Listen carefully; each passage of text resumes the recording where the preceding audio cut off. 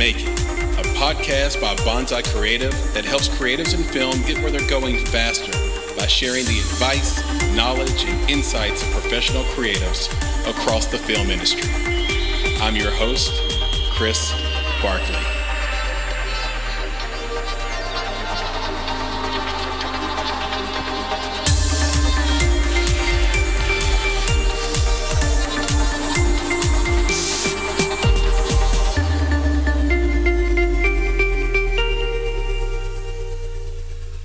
Hi, my name is John-Latae Mullins. I am a writer, director, producer.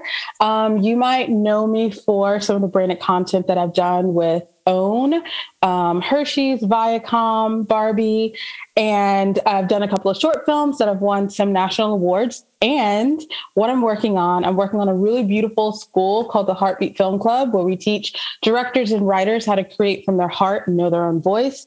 And I've also worked on a documentary with Gavin DeGraw, which I'm really excited about. What I'm excited about, and I'm writing some pilots and pitching. What I'm excited about is the world understanding their beautiful place here and how to export great creative ideas and just the journey that we're all going to go on and loving each other and hugging each other. That's what I'm excited about. John-Latae Mullins, welcome to the Make It podcast. Thank you. You sound so great. That was really wow. Okay. My mom would have been like, oh, he's serious. So. Well, we're going to have fun in this conversation. And what we do in these conversations here on the Make It podcast is we're not very linear. We're going to bounce around a little bit, if that's okay. Mm-hmm. But I do want to give this audience a deeper sense of who you are. So I'm going to read a little bit from a short bio. Okay. And you tell me at the end if it needs to be amended or if anything's wrong, because as I always say, this is the internet and we should not trust the internet just as a baseline foundational piece of thinking. So, all right, here we go.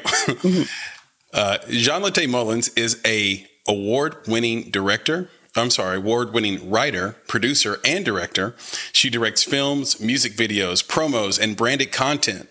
Her promo and commercial credits include work with Fox, CMT, Barbie, Amazon Studios, Paramount Pictures, Bravo, Hershey's, Pantene, Nickelodeon, and OWN, to name a few.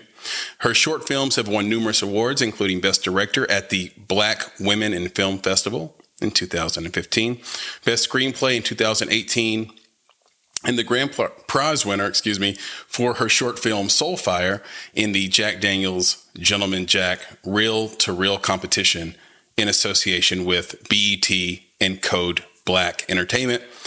She's also worked with various creatives to help develop projects to pitch. Jan, as we're going to call you for the remainder of this podcast conversation, is a true believer in the power of collaboration. Her tenacity to run after honest performances and soul-provoking visuals makes her a great choice for any talent-driven narrative or commercial work. And I want to start with this idea of running after. And there are themes about your life that seem to jump right out. And I'm using the word jump sort of as punetry, if you will. And you'll see what I mean later, because I think that one thing that jumps out, one theme is that you're fearless. Is that there are moments in your life where others turn away or think better of it, and you keep plowing forward. And I think there's a theme that runs through all your films, and it's this theme of leaping forward, people jumping, people leaping, taking a big leap, maybe a leap of faith, running towards something through the drama and towards a moment. And I couldn't help but notice that was a line that existed throughout your films from 2011 all the way to now. And so I want to start with a Greyhound bus trip you took from Atlanta to Wilmington, North Carolina when you were 18 years old. Tell me, can you detail that trip and tell us why you went? Sure. Well, first of all, thank you guys for having me. I really appreciate it. Second of all, you jumped right off the gate trying to make me cry. I cry. I always say I'm going to cry and then I do tear up, but this was my heart. oh my gosh, it's so great. So yes, we're going to have a great conversation. I really appreciate it. Let me wipe these tears. Hold on. Yeah, thank you. Just thank you for taking the time to do that research and all of that. So my pleasure. Yeah, I had a dream of, I wanted to write for Dawson's Creek when I was 18 years old, which I really just aged myself, but I don't care. You know what I mean? And I wanted to write for the show. And I just felt it in my heart that the Lord was like, go after it. So I took a Greyhound bus to Wilmington and I camped around there for like 2 days. I had like no place to live or anything. I slept on a park bench. Okay. Like I was like really living the homeless lifestyle, even though I grew up upper middle class. You know what I'm saying? Like my parents had no idea. And I saw this guy that had a WB hat on, and I really felt this nudge to go talk to him. His name was Greg Prange, and he was the supervising producer at the time of Dawson's Creek. And then I think he went on to produce One Tree Hill. And I just approached him on the side of the road and I said, hey, I want to write for Dawson's Creek. And he was like, no, I don't want to hear it because I don't want to get sued. And I was like, well, what if I promise I don't sue you? And he was like, okay, let me hear. And I pitched this story idea and he loved it. And he was like, write me a treatment. And of course, at the time, it was like, what year was this? God, this was 1999. So at the time, you know, there was not as much information out there, especially about the details of pitching and all of that stuff out there. And so I wrote a treatment. And as we all know, a treatment can range from, you know, a page to a couple of pages. Mine was 150. I wrote him a book. I wrote the man a book. And I was like, and he said, and then chills ran up her spine and blah, blah, you know. And he was so kind to me that he continued to take my phone calls all the way up until pretty much the last day of Dawson's Creek. And I remember he said, I really like it, but it's something that we already kind of is similar to what we have in development. Can you write me something else? And I remember at the time I was like, oh, I wasn't expecting that. Because as you said, like I jump and leap and I put all of this passion into one thing. It's hard for me to do multiple things in that way. And so I wasn't ready. I wasn't prepared. And so I let fear take a hold of me. And I think it was 2 years. Because I think it was longer than that because I pitched in 99 and Dawson's Creek ended in 2003. So it took me 4 years to basically come back to him and have nothing. I was so afraid of failing that I just never started. Wow. Yeah. There's a huge lesson in that. And it's interesting how time is the ultimate sort of judge. I think about all of our favorite shows from the 90s, and no one would have expected, for example, that Michelle Williams would be probably the person that comes out of that show that has sort of the most clout as an actor or actress. Well, I wasn't surprised because even back then for me as a director, like she had such stunning presence and such stunning timing and like all the little intricacies that weren't necessarily missing from the other actors, but were very pronounced with her, even in that show. So to me, I was always looking for her work because I gravitate towards stuff like that. Yeah. It's something that if you had an eye for it, it sounds like you would see it. And if you're caught up in the celebrity of it, then maybe not. You know, I think about Saved by the Bell randomly right now as well. And I think if you would have asked me in 1991 where Mark Paul Gosselaar's career was going to go, I'd say he was going to be the next Brad Pitt.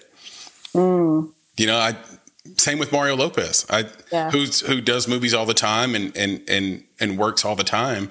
Yeah. But it's just like, there is a moment, and we'll talk about imposter syndrome a little bit later, but there is a moment where you look at someone like a Mario Lopez, for example, and say, I can't do better than that. Like the man, it looks like he was manufactured for, you know how people will say, like, give me this person's head, this person's biceps, this person's abs, and put them all together as a person. He's kind of like that. right? And it's like, well, if that's not enough, then to be what I think in my head I want to be, which is a whole other issue we deal with as creatives, is like this idea of who you're supposed to be or who you want to be, instead of just what is allowing you to be creative every day.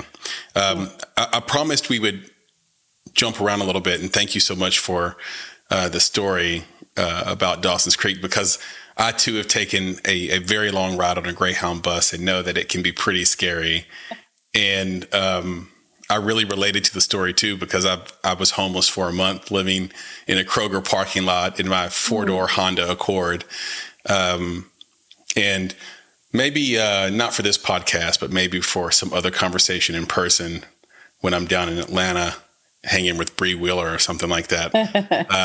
I'll tell you some secrets about that homeless experience. Okay. Sorry, audience.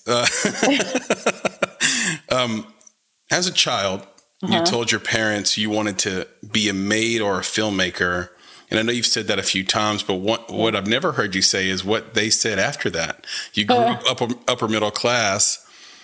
I don't think your upper middle class parents would want you to be a maid or a filmmaker. Right. Yeah. And let me just say, upper middle class is generous. I was pretty much middle class, but well, first of all, I think it's interesting, just going back a little bit, I think it's interesting, like who we look up to. Right. Mm-hmm. So Mario Lopez for you, which I find interesting. Like why was that the thing for you? It wasn't just him. There was a lot of people, but when it comes to Saved by the Bell, it was probably Mark Paul Gosselaar equally as much as Mario Lopez for that particular show. Yeah. Just the same way, if you watch Dawson's Creek, you probably had a pretty strong opinion of James Van Der Beek.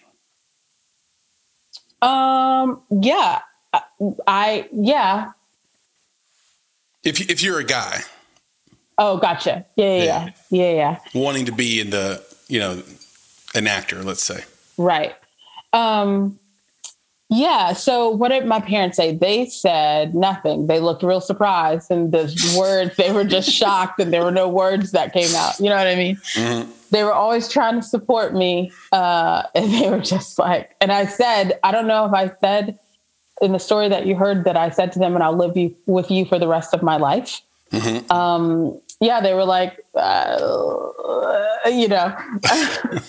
they didn't know what to say. They looked real scared. Let's just say that. They looked real scared. But my parents were always supportive. I remember, so I'm pitching something for a major makeup brand right now. And a part of the campaign that I talked about, where I was coming at it from, is that my mom used to write on the mirror, "You are somebody." And she would always tell me and my sister that. And growing up in Atlanta, I live in Nashville now. Well, I'm in between Atlanta and Nashville, but growing up in Atlanta, you always had the strong cultural history of Atlanta, and seeing all these kind of cultures and races like intermingling, which is, very different than other places around, but also seeing strong Black leaders, not just in a historical context, but right in front of you in business and film and art and education. Like, to see those images reflected back to me, on top of it being in my own home of two loving parents who worked hard, who dreamt, who actually left and tried to do those dreams. And then for them to turn to you and say, you can do anything. I always felt like there was nothing that was off limits to me. So me being a filmmaker, I never thought, well, I'm Black and I'm a female, so I can't do it. I just always thought, I have this dream and I can't wait for the ride. Yeah, it's so true. And thank you for sharing that as well. For this audience who's all over the world, if you're in the United States, there are a few cities where you have a predominance of African-American Black people. And Atlanta is unique to all of those cities that exist. So there's only a handful, but it's unique to all of them in the sense that Black people thrive there. And I remember my first trip to Atlanta, because I grew up an Atlanta Falcons fan, because at the time there was no football team in my city. And I remember going there and just being floored, just almost flattened in the best way. My heart was warmed. I just couldn't believe there were that many Black people being successful. No one told me that was possible. Because at the time, 50% of the Black people you saw were struggling. Like on the street, you could just be driving down the street in Nashville, and if you saw a Black person, they did not look like they were doing okay. And then you go to Atlanta, it's like Atlantis. Like, what has happened? What has gotten into the water here?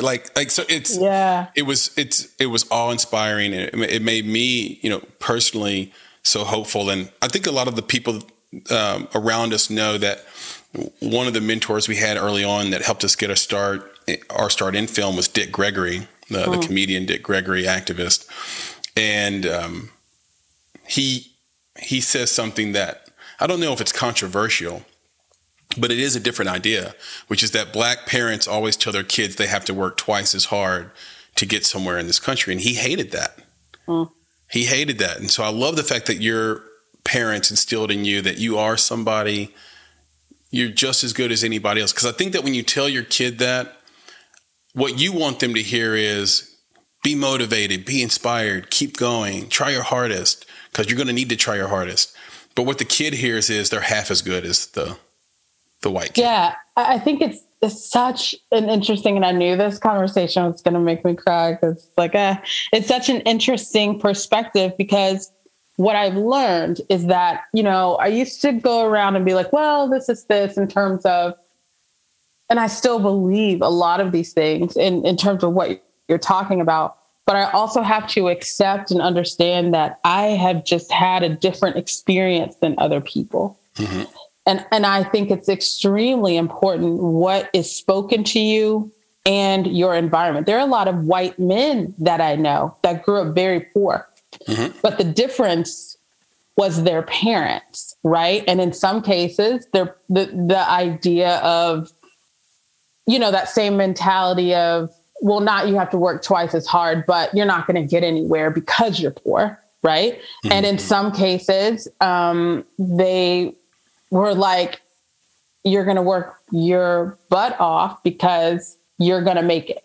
You know what I mean? Yeah. And so for me, I think a lot of what we're talking about is environmental in terms of what's in your environment. But I also think that I can't tell someone else what their experience is. And so parents that choose to do that, they have a lived experience that makes them feel as though that is what they have to do to survive. Yeah. And until people get more information in terms of how to distill that experience through, distill it in a way that will help them thrive instead of survive, then it's hard to point fingers and be like how Oprah says, when you know better, you do better. Yeah. So I absolutely feel that way, but I was very blessed to have parents and an environment that pushed that agenda, that you are somebody, you can do anything. And then seeing it in front of me, like my mom, she worked in business in Atlanta. And all I saw when my mom was growing up, number one, as a female, she was the top salesperson, in the state or whatever, right? In this region. But what I saw were white men that were underneath her and wanted desperately to work with her because she was so good. And it had nothing to do with her skin color or her gender. It was, she was good, And so, but my mom was also still a proud Black woman. She still told me to encourage me to embrace my hair, my skin, my body. So it was like both. And in this world, especially right now, I think that we have to be either or, when we are so many different things on the inside, that life can be both. And so she was a strong, proud Black woman, but she was also like, I'm good. And this is why I'm here. I don't know. I'm getting into this weird, I'm not explaining it right, but. No, I think you are, because I think it's the primary shift between the generation me and you grew up in and what's happening now, which is that, I'm biracial. My dad's white or German, and my mom's Black, or was Black. She passed away in 2007. Okay. And I know exactly what you're talking about. And I never wanted my skin color to be the first thing in the room. I never wanted it to precede me as a whole person. And today, a lot of people do want that. They want the first thing that you see to be their race or their gender or whatever. And I think it diminishes your opportunity to be respected for who you are and appreciated and accepted for who you are first, while not being behind it, but being parallel is, and here's who I am, and here's my background, and here's my culture, right? Yeah. So I did find there was a lot of parallels, by the way, in our childhood. We both love Michael Jackson. Hey. And I was in his fan club when I was a kid. Were you? That's awesome. Yeah, I had that picture of him in that yellow sweater vest on my wall. You remember that yellow sweater vest? I think so. That's so funny. We both watched Color Purple and loved that at a young age. Now here's something for you. Let me know if you knew this. Mm-hmm. Now we all think about The Color Purple as this momentous, sort of culture-changing film. Did you know that it didn't win any awards? Yes, that was a fact on Dawson's Creek. I did know that. That's crazy to me. Yeah. It was nominated for 15 things. Crazy. And didn't win any of them. Even Spielberg didn't win. But I think so the new Color Purple is coming out. And I think everything, how I try and look at life is everything is about timing. Mm-hmm. So with the Dawson's Creek thing, I didn't end up getting it, of course, because I didn't submit anything. My prayer is that one day it will happen when it's supposed to happen, like a connection to that. But so many other beautiful things came out of that. So I'm gonna jump into that in a second, but I want to go back really quickly to this idea of people wanting their skin color, their whatever, to be seen first, and then this. Yeah, please. I've always said to a friend of mine when we talk about race and stuff, I'm always like, but where there's smoke, there's fire. You always have to understand, at least I feel like, to have empathy for other people and understand where they're coming from.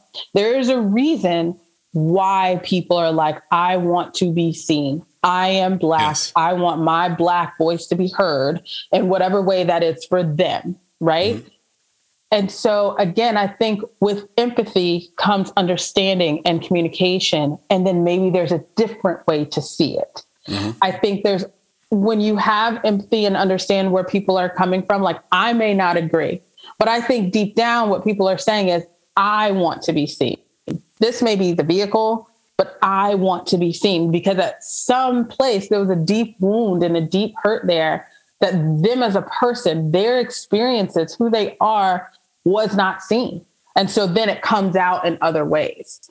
And so to me, I feel like when you get to the root of that, when you kind of, yes, people want an opportunity to be seen as a Black person, as a Hispanic person, but for me as a director and as a person, I want to sit down with that person and understand their experiences and what their grandmother made them when they were 8 that gave them comfort, what their favorite song was, that they take walks to relieve anxiety or stress, and then where we can connect and then bring that to the screen, bring that director there. So I always feel like we all come from so many different perspectives, and it's okay to have empathy to understand why someone feels that way. Yeah.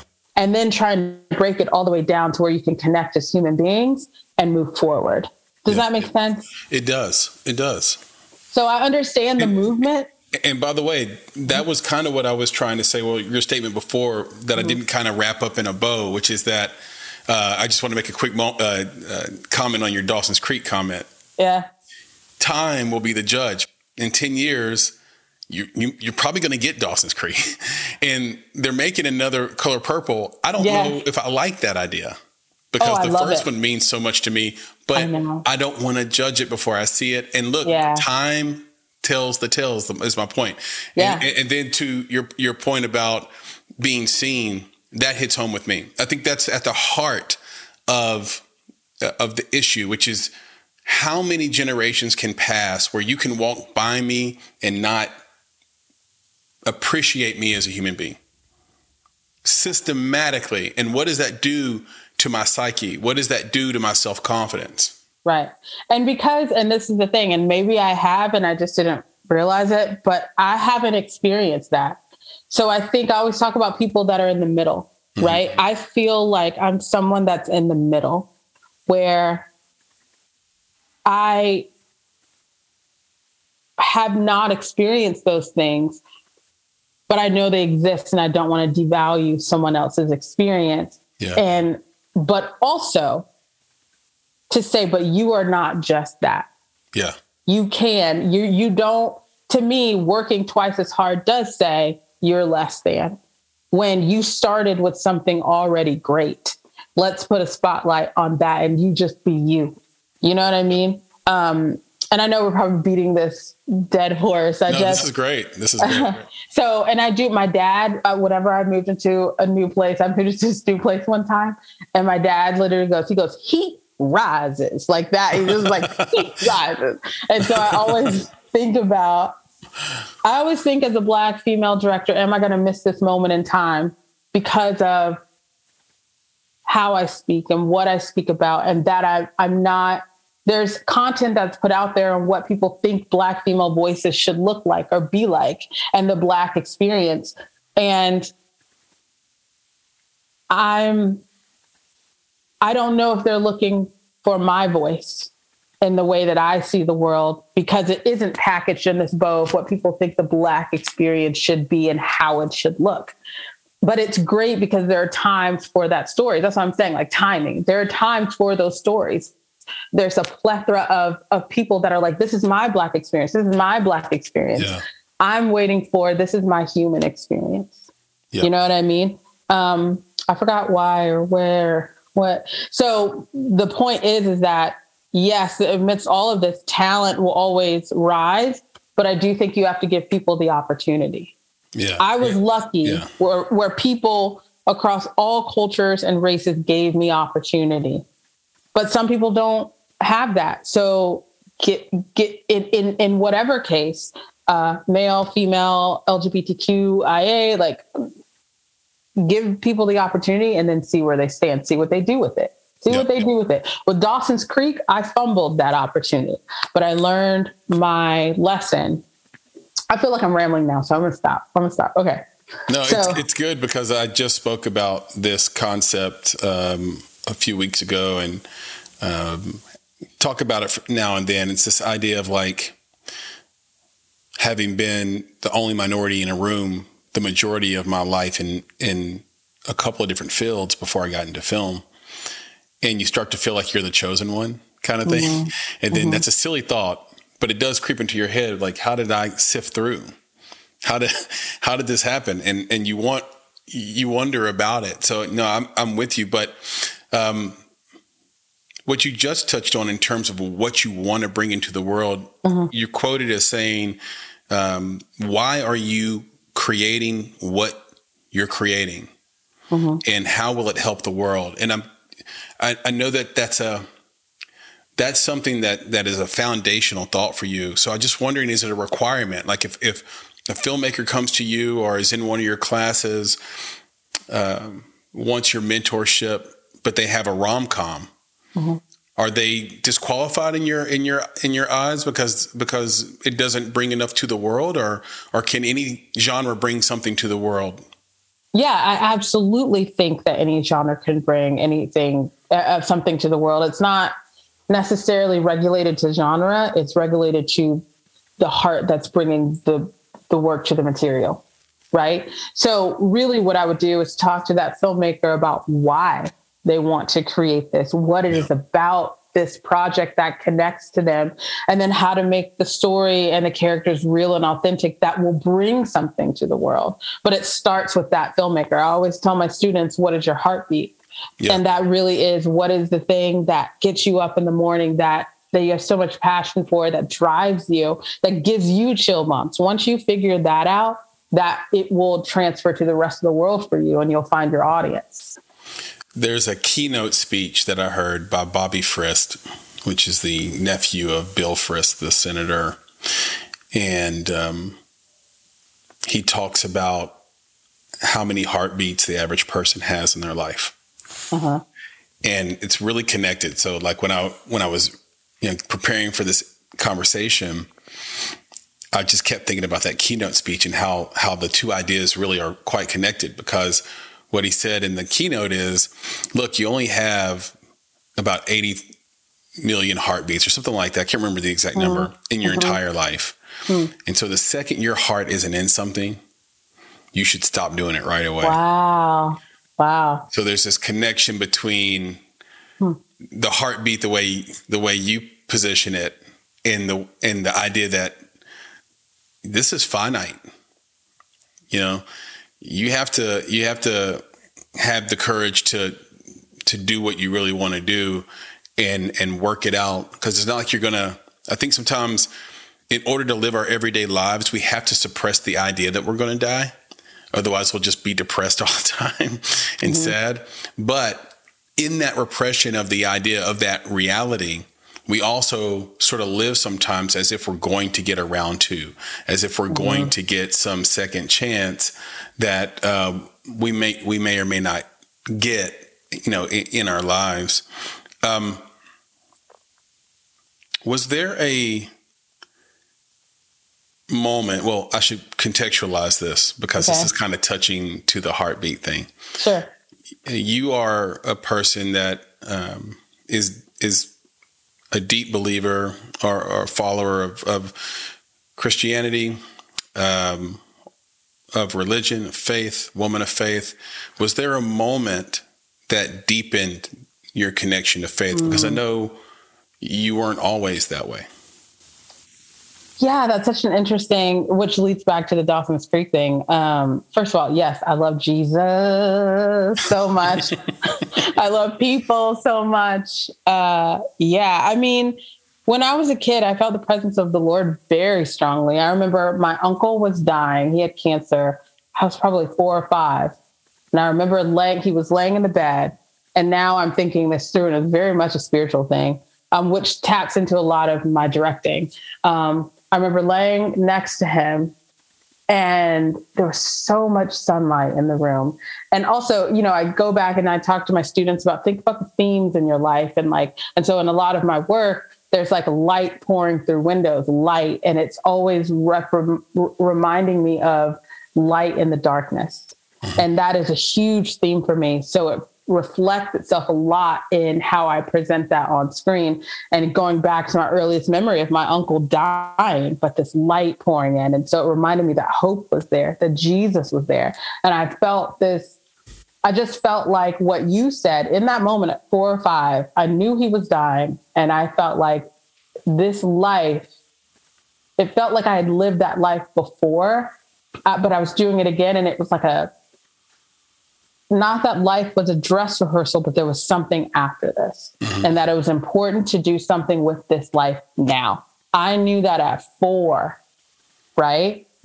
And so then growing up, I think I'd said in one of the videos at 8, I knew the Lord wanted me to make films for him. I knew that. I knew that was my purpose on this earth. Yeah. But, along the way, life happens. And that Dawson's Creek thing, and I'm about to cry, it was such a disappointment that I had failed, that God had set it up for me. I had known that I wanted to do, I knew all this stuff. He set up the opportunity, and I had failed, and I couldn't let it go. And I lived in a small town, Boone, North Carolina, and we had all graduated, and I hadn't gone to college, but everybody knew that I had pitched this thing for Dawson's Creek. And everyone's like, they were all rallying behind me and so excited. And then when I had failed, I fell into a deep depression. And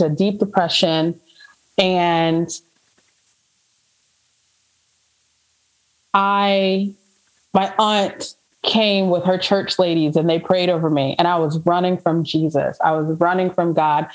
I definitely had an attempt to, kind of end it all. And I just felt like my aunt and her church ladies prayed for me. And I just felt like there was more for me. It wasn't time for me to go. And and then I moved to Atlanta. I found a church, and I fell in love with Jesus. And it's taken years and years and years to really forgive myself for that and to really fall in love with Jesus in a real way, in a daily basis way.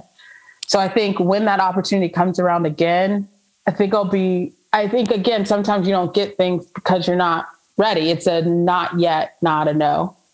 Right, and I think in that moment, because my identity was so attached to success in that way and not in really loving myself in Jesus, that if I would have gotten success and failed, I don't even know if I'd be here right now.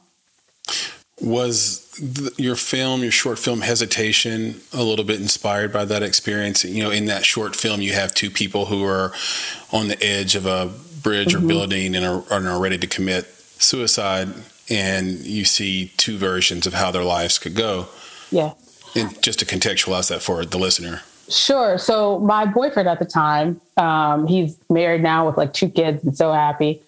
He wrote the script, and I remember I read it and I did feel connected to it because of those moments that I had experienced prior.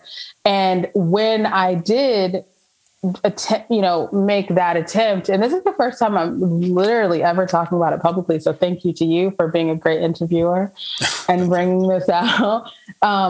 When I did make that attempt, I did have that feeling like there's something more. And if I give up now, I'll never see it.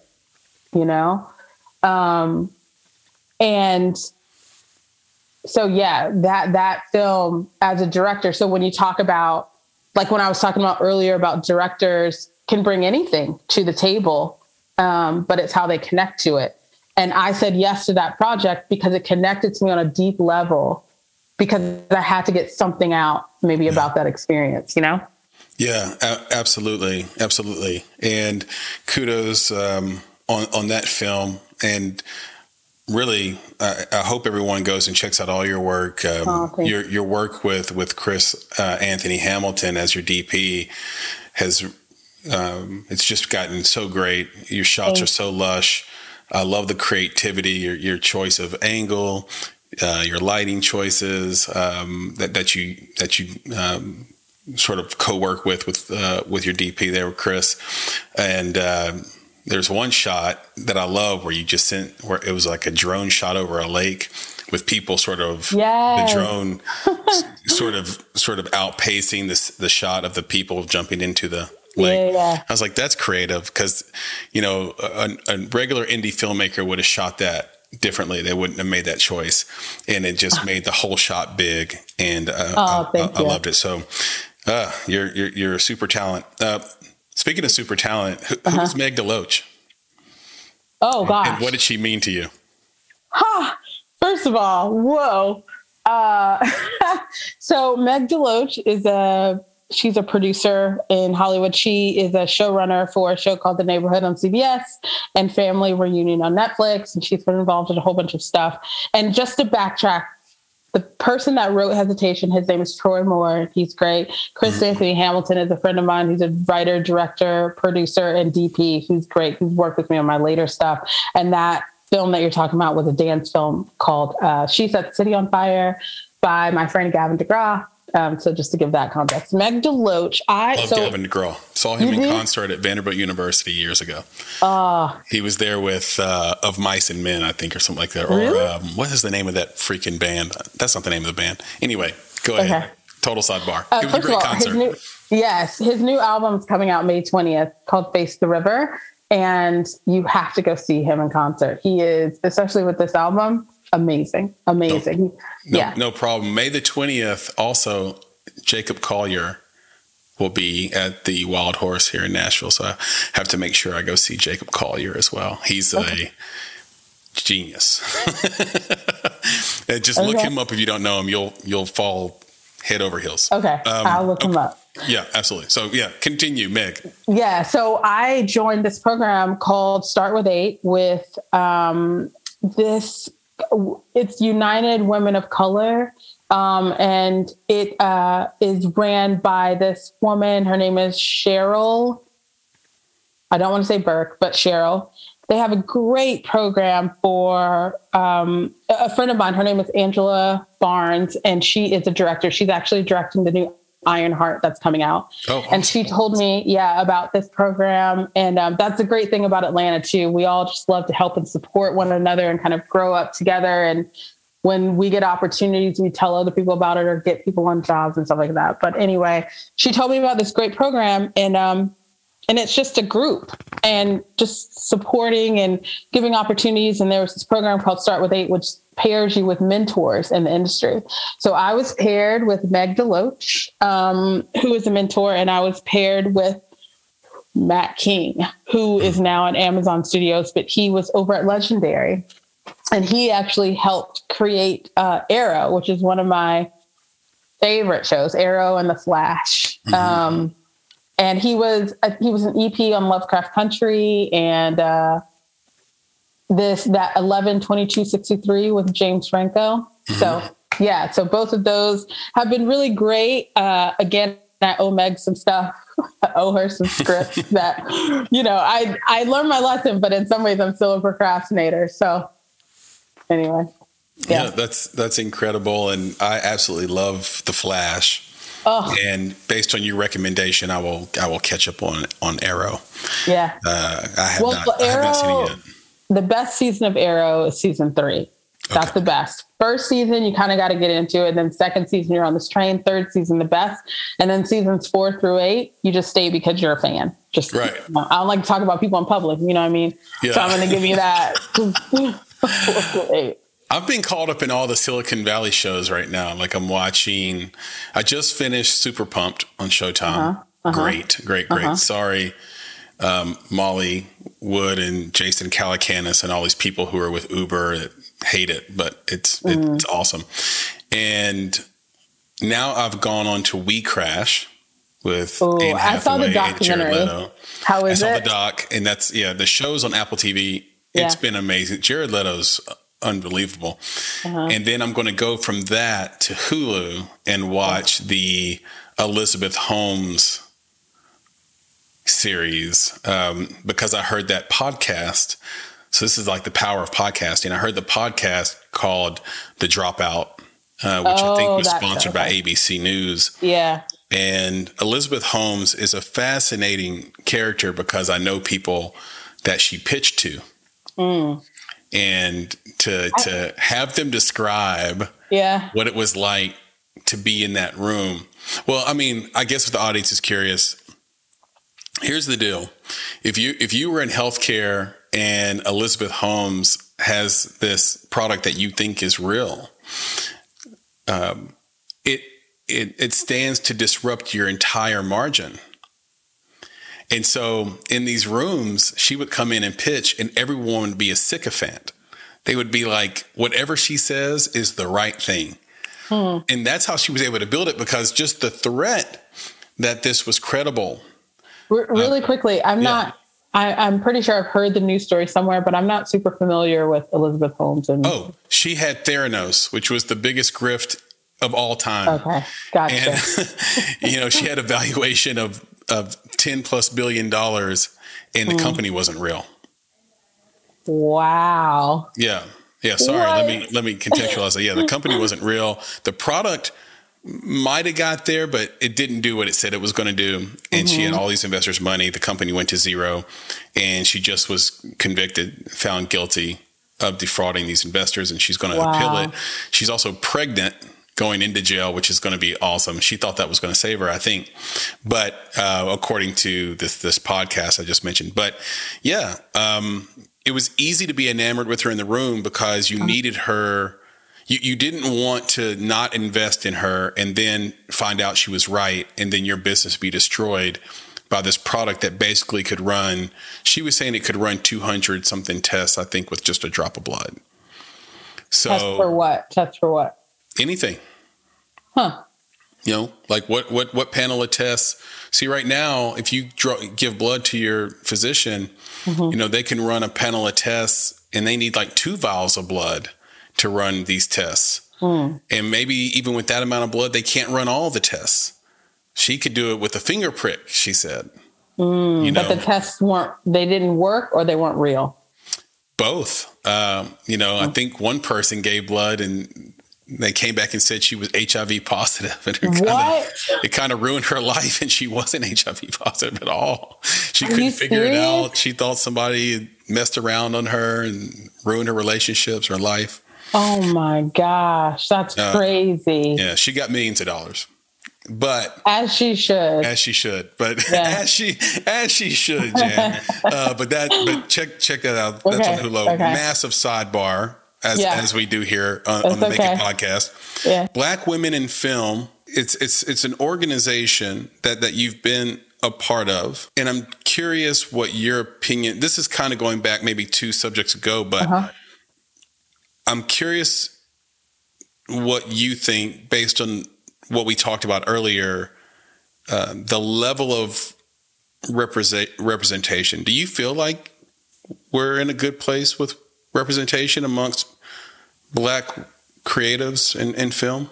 First of all, Black Women in Film, I'm not a part of the organization. They've just supported me a lot throughout my career. Oh, sorry about that. Yeah. No, it's okay. They've been huge fans of my work, and I've presented 2 films at their festivals, and their lead who was there, her name was Cheryl again. Cheryl Griffith. She's a woman that's an older late woman that ran the organization and then wanted to continue her dream of being a director. So in her late 40 plus, 50 plus, I'm not sure.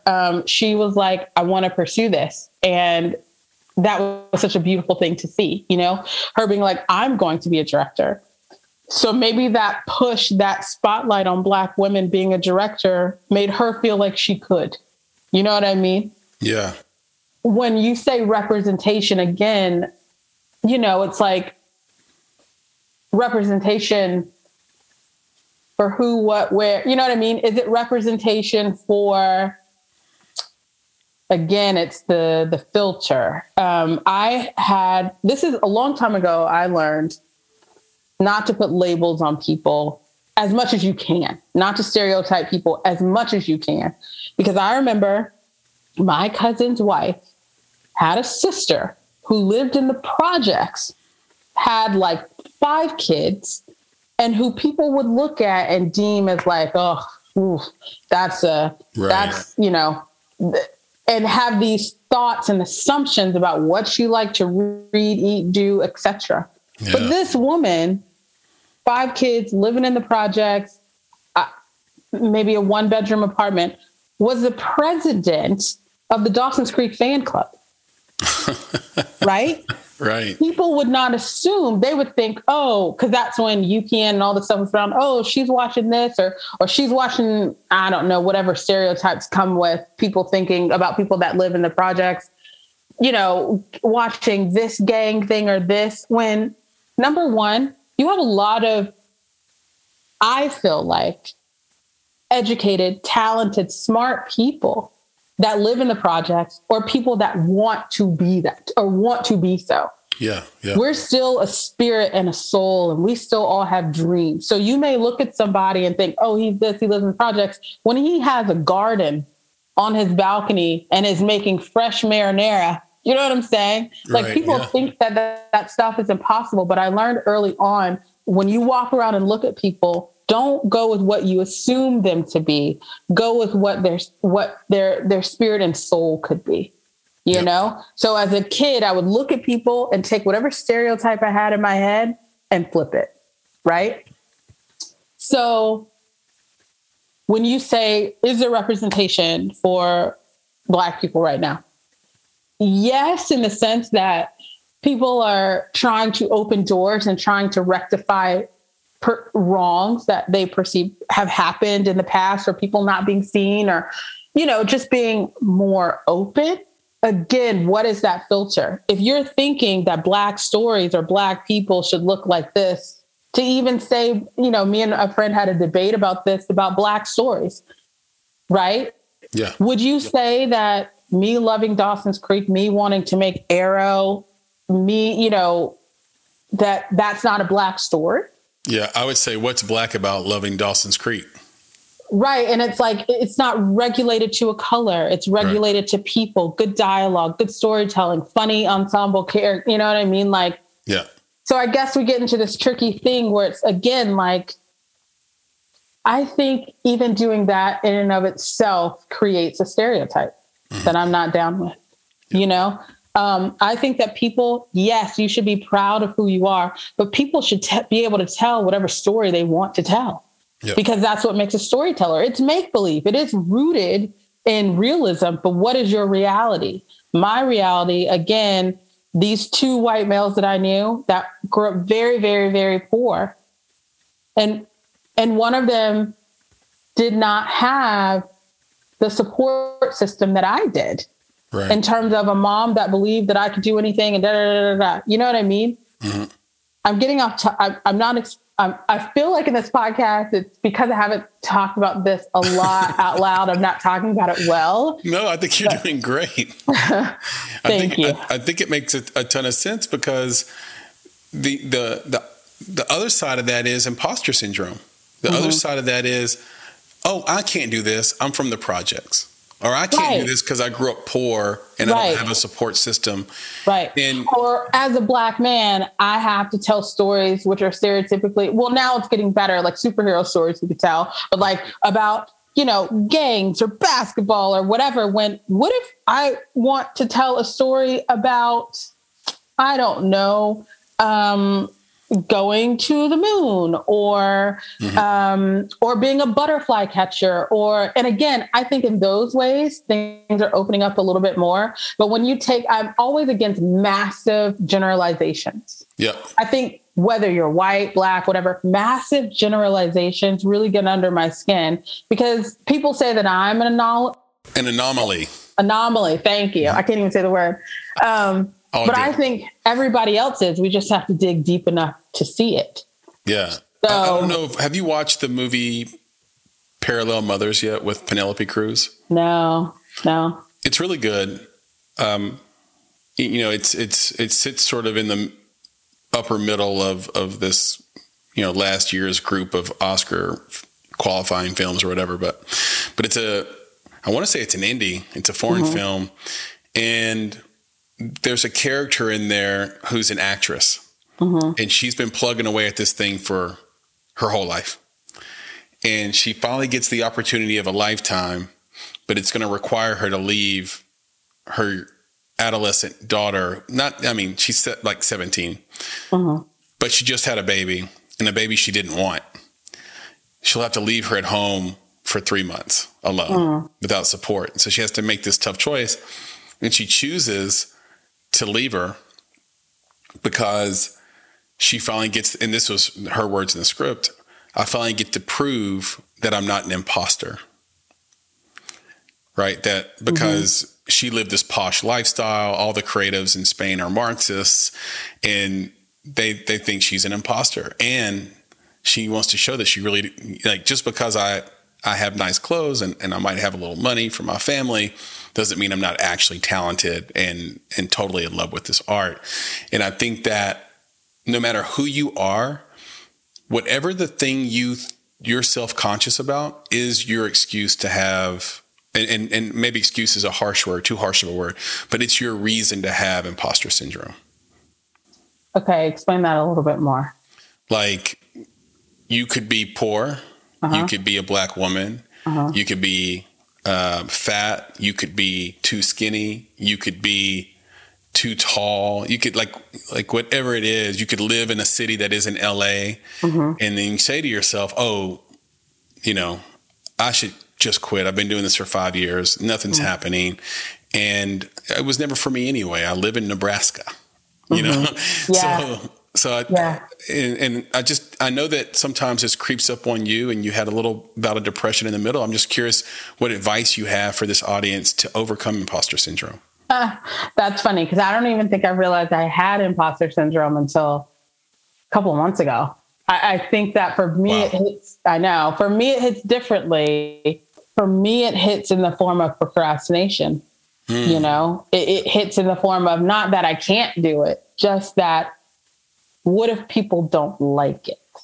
Right. I think that's the thing for me. So when I was starting this film school, I was like, well, I'm just teaching people how to, direct from their heart and how to understand their heartbeat and how to execute that and communicate that vision. That's not on any label in any university. You know what I mean? Why would somebody want that? But I also understand, kind of similar to what you said, but I feel like whatever the enemy is telling you is the worst thing about you is the greatest thing about you and what the Lord's going to use to change the world, So my fear of putting it out there to instill this in other directors, now that I've done it for a while, they're like, thank you for giving me this platform to make me feel seen, to make me feel like I can actually do this. So by being an imposter, by feeling like I'm an imposter and imposter syndrome, by letting go of that, I allowed other directors to really see themselves and not feel like they had imposter syndrome, if that makes sense. Right? It does. And it's really well put. That's powerful. That might end up being the name of this episode. So we'll find out. But you've been so generous with your time. I just have a few more questions. Oh, sure. Yes. What are the best 2 pieces of advice you've received so far in your career, and who did they come from?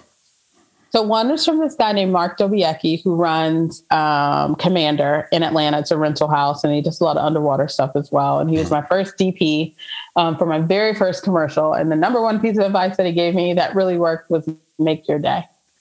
That you could be, I was like, oh, we're going to have this, crane, and we're going to do this dolly shot, and we're going to, for a 30-second spot, you know what I mean? And my ambitions were so big. He was like, that's great, dream. But at the end of the day, you have to make this commercial. There can be no missing pieces. There's no second day. And that really trained me to let go of my darlings, to really still get the vision, but understand what I need to cut, because at the end of the day, it's the product that matters. And that makes you continue to work as a director in this business, in my mind, at least in the commercial world. Right. Yeah. Mm-hmm. And it just helped fine tune all this creativity. And again, how to focus it. Right. Yeah. Second piece of advice. I don't know if it was advice, but when I truly gave my heart to the Lord, when my aunt and those ladies prayed for me and all the people surrounding me, just when I gave my heart to the Lord, anything I could have ever dreamed of being superseded my thoughts and my imagination. And any success that I've had in friendships, relationships, in this business has truly been because of Jesus. So that's beautifully put. What creatives do you most admire and want to emulate? And what do they do from a skill or technical standpoint that makes their work stand apart? Oh, gosh. Well, I really love Oprah. Mm-hmm. I love Oprah just because, again, inspiring people to be their best and to push them and to have platforms that help people do so. And how real she is and the passion that she has and all of that stuff. Other creatives, there are so many. I love Blade Runner and sci-fi and all of that stuff, but I also love romance. So really, this is a bad answer, but and I don't know why his name, I'm thinking of Roger Deakins, who was the cinematographer, but Ridley Scott is one of my favorite directors. But any director really that Denis Villeneuve, I always say his name wrong, Denis Villeneuve, Antoine Fuqua, directors that really put themselves out there to create a piece of work that that changes the world and changes the way that people see things and makes them feel viscerally what they're putting on screen. Those are the people that inspire me. But I also love music a lot. Like Gavin is such a great artist, and his latest album has really inspired me. And I was able to be a part of the documentary, the 6-part documentary that he has coming. I was able to interview him. And what's the name of that again? Just really quickly. So the documentary is called Face the River, and Face the River, same as the album. Same as the album, and it's out right now, streaming on Facebook Watch. And it really just chronicles the past couple of years that he's lost his parents. And so the album is about that and their love story and how much they loved each other and him and just that whole journey that he's had to go through. And it's a very deep and personal album and journey. And so the documentary chronicles that. And then the album releases May 20th. And I love a good redemption story, and he's lived a few lives. So yeah, for sure. Yeah. So anyway. Yeah, absolutely. You get this opportunity to not just be on set, but to actually have students as well. Mm-hmm. So you probably have a great take on this next question, which is, what are the biggest creative and business mistakes you see newcomers making today? I'm still making them. I don't know. I can't talk about everybody else. Amen. Yeah. I think creatively, at least for directors, well, really creatives in general, it's just really to understand your heartbeat and understand that there's so much content out there that what really matters is what you want to say and what you want to tell and who you want to collaborate with. And that piece of art that you're putting into the world and your audience will find you. The Lord gave me this thought a while back about so that's the first piece, really knowing your voice and knowing what you want to do. But it was this idea of life or following your dreams is like walking a tightrope, right? Like at a circus, you're like walking it and you're looking on each side and fear is like you could fall, it can be disastrous, right? Walking that line to your dream can just be disastrous. But you have to focus on the people on the other side, the people that, and I'm messing this up right now, but basically there are people that are on the other side of your dream that need you, because to you, it's a tightrope, but to them, it's a lifeline. Yeah. They need you. They need you to complete the task. They need you to dream. They need you to try. They need you to fall. They need you to get back up, because what you have for them will change their world and maybe promote even more change in the lives of other people. So I don't know why I went on that tangent. Well, it's a good one. Again, your tangents are rainbows that end in gold. Oh, so I think the more tangents we can get out of you, the better. Listen, my mom is always like, "You just talk just to talk. Don't choose that." So that's my mom's take on it. My mom says the same thing about me. And look at us. Yeah, look at us. We're just talking to each other. I want you to go down hypothetical road with me here. Okay. So imagine a young director has come to you. Mm-hmm. She's frantic. She says, "Jan, oh my God, I just somehow got booked to direct a short film," let's say, for example. And I told him I had this resume. It's not true. I don't know what I'm doing. Mm-hmm. Principal photography starts in 1 month. Mm-hmm. So if you had 1 month, Jan, to teach someone how to be a competent director, what would be the first 3 things you teach them? Wow, that's a great question. Well, the first thing I would teach them is not to lie. Okay. Right. Yeah. Lying gets you nowhere. Okay. The second thing is I would tell them not to be nervous, that they were chosen and called to do this for a reason, that nothing is a coincidence. And there was something that they saw in you that they want to be a part of what they do, whether it's the smack that you sold them, right? Or whether it's a piece of work that you showed them. There's something about you that represented beauty in their eyes and inspired them to what could be possible. So you've already got that going for you. Now it's just about learning the technique and how to execute your voice.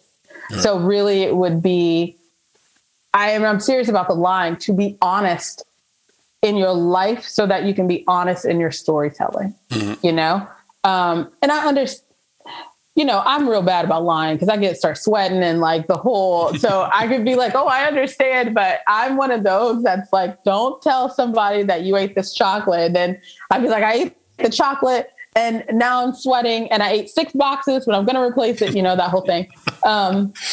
So be honest so you can be honest in your life and in your storytelling so you can tell more authentic stories. to not be nervous because you were called for this moment in time for these people. This is the audience that's been looking for you. So there's something about you that has caught their eye. So now you just have to let it grow. That's it. And so the third thing is technique and understanding. So the technicalities of how to create a shot list, how to do mood boards, how to break down a script, how to do character development, how to work with actors, like that kind of what cameras you want to use, what lenses you want to use, how to work with a DP, how to work with a costume designer, what are colors do you like, what lighting, all of that, what lighting do you like, all of that stuff. And then how to take all of that and put it in a format that you can execute, that you can communicate that vision to the people in your departments. And you're golden. That's beautiful. And for those keeping score at home, it's 1, be honest with yourself so you can be honest to the camera. 2, know that you belong there. Nothing happens by coincidence. You're there for a reason. And 3rd, get your technicals right. And speaking of which, if you had one camera and one lens to shoot with for the rest of your life, what would you pick? Oh, gosh. First of all, I'm not super techie, but anamorphic lenses and some kind of RA camera. Yep. Yeah. Love it. You're super close to your mom. You're super close to her. She supported you. You supported her. Is there a story that is in your mind that you want to make sure you tell to honor her before you're finished? Well, first of all, I would also like to shout out my dad. My mom and dad have been a team in raising me and my sister and creating a home Absolutely. and an environment that shows hard work and love and respect and kindness and passion and laughter. And my dad and my mom are partners, my mom had to have a double lung transplant a couple of years ago, and she's very brave. Even though she was scared, she's very brave. And my mom just always taught me to live your life and to do everything that you can, but still have a beating heart that she's tough, but her heart is so pure, so loving. And so she just taught me to be passionate, to go after what I want, that nothing is off limits, but to also have a heart that cares and that it matters and it cares about people. My dad taught me that a lot as well. But I guess that's what I would say. She's a great mom. And is there any story that is in your mind that you would want to make that reflects those values? The only story that comes to mind, it's so silly. My mom is we're going to Gavin's show in Atlanta. My parents are going to meet him. Mm-hmm. And so this is the tough and the thing. She's like, oh, I wonder if I should wear my leather pants. Yes, the answer is yes to that. To get my leather pants to get my eyelashes done, right? And she's like, you should get your eyelashes done too. And I'm like, Mom, it's Gavin, and he's playing at this place called the Eddie's Attic, which is like holds like 100 people. You know what I mean? It's like a singer songwriter. Nobody's wearing leather pants except my mama. Okay, yeah. But then so there's the kind of and then she heard Face the River, his new single coming out. Yeah. And she texted me and she said she cried. And she was just so moved by it. And it reminded her of her parents that passed. And so you have this very tough, I'm going to be sharp. I'm going to look good. I'm going to be this businesswoman. I'm going to be in control. But then art moves her. Yeah. So I don't know. That's the story, I guess. Yeah. I'm a man of her heart. Give me something emotional, I'm going to cry at it. Movie, music, whatever it is. And we started this conversation with a bit of emotion and some tears together of laughter and of joy and of appreciation. And I just want you to know that I so deeply appreciate you and getting to know you in this conversation.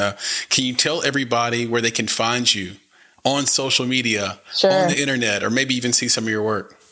Yeah. So you can find all of that. My website, all of my social media handles is just Janlate, JANLA, T as in Tom, AE.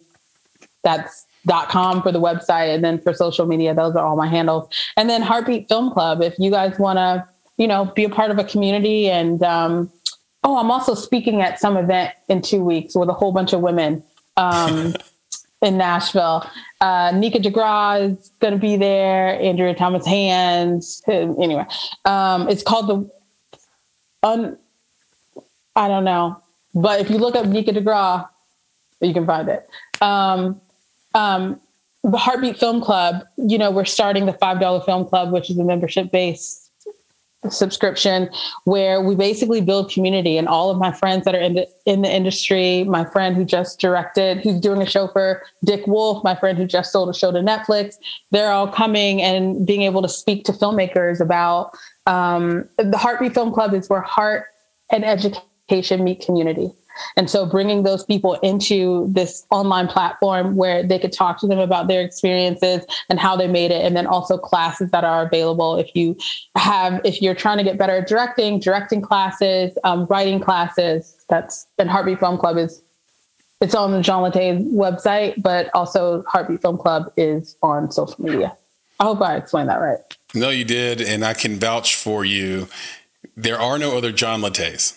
No. When you search for that name, it's only you. What a great job by your parents to give you that name, because a lot of times, when we go through this research week or two, it's like, oh man, that's the wrong one. That's not the same person. They got anybody with the last name Smith and the first name John, we're in trouble, right? Right. So, but you stood out, and you stand out in a variety of ways. So, I think we'll end on this. You've once said that your ideal movie is a sci-fi musical action drama film. Yeah. What's your 30-second elevator pitch for a sci-fi musical action drama film? 7 angels who are handpicked by God are chosen. What is it? 7 angels who are handpicked by who were human are handpicked by God to protect Jesus in the last days of 2023. Whoa! And it's like a music sci-fi thing. There is a short, so there are projects that I'm working on, like shorts and stuff like that, that's coming up. And I did want to say one last thing. Not only thank you, but just going back to the topic of race and all this stuff, these are just our opinions. Doesn't mean it's fact. Doesn't mean it's rule. I'm totally open to learning more about how society thinks, but I will also not be ruled by society and be ruled by society telling me who I should be. And I think we all should be open to that we are who we are and birthed to be who we are, and the skin that we're in and the place that we're in for a reason. And yes, being recognized in that place is important, but also not getting lost. And that's all that you are. I think that's a wonderful and beautiful place to stop. And what a great piece of advice to take into your day if you're listening to this in the morning, if you're listening to this at night. A great thought to have on your mind as you rest your head is to go out and be who you are in the world. Understand that we have a society, but there's no need to be ruled by society, especially if you find yourself not fitting into those boxes and those rules that people want us to be in. Jan, this has been an amazing conversation. I know it's going to be so valuable for this audience and for those that want to listen to you. Go to all of her websites, join the Heartbeat Film Club. It's just $5. I mean, come on. It's a chai latte. You get all this great value. If you want to know more about and sort of follow up on this conversation, everything will be in the show notes, and you can find those at www.bonsai.film. You can also find them in the body, sort of the text copy area of this episode. Jan, I know we're going to see each other soon. We're just down the street from one another all the time. I wish you the best of luck. I know you don't need it. And until next time, thank you so much. Thank you. Anytime. Be good. You've been listening to the Make It Podcast. To find out more information about this week's topics, including links to relevant blog posts, projects, and indie creatives, please visit our website at www.bonsai.film. If you haven't already, you can join our podcast community on Apple Podcasts or the podcast app of your choice by searching for Make It Bonsai Creative, and the show will pop right up. You now have the opportunity to support the production of this podcast.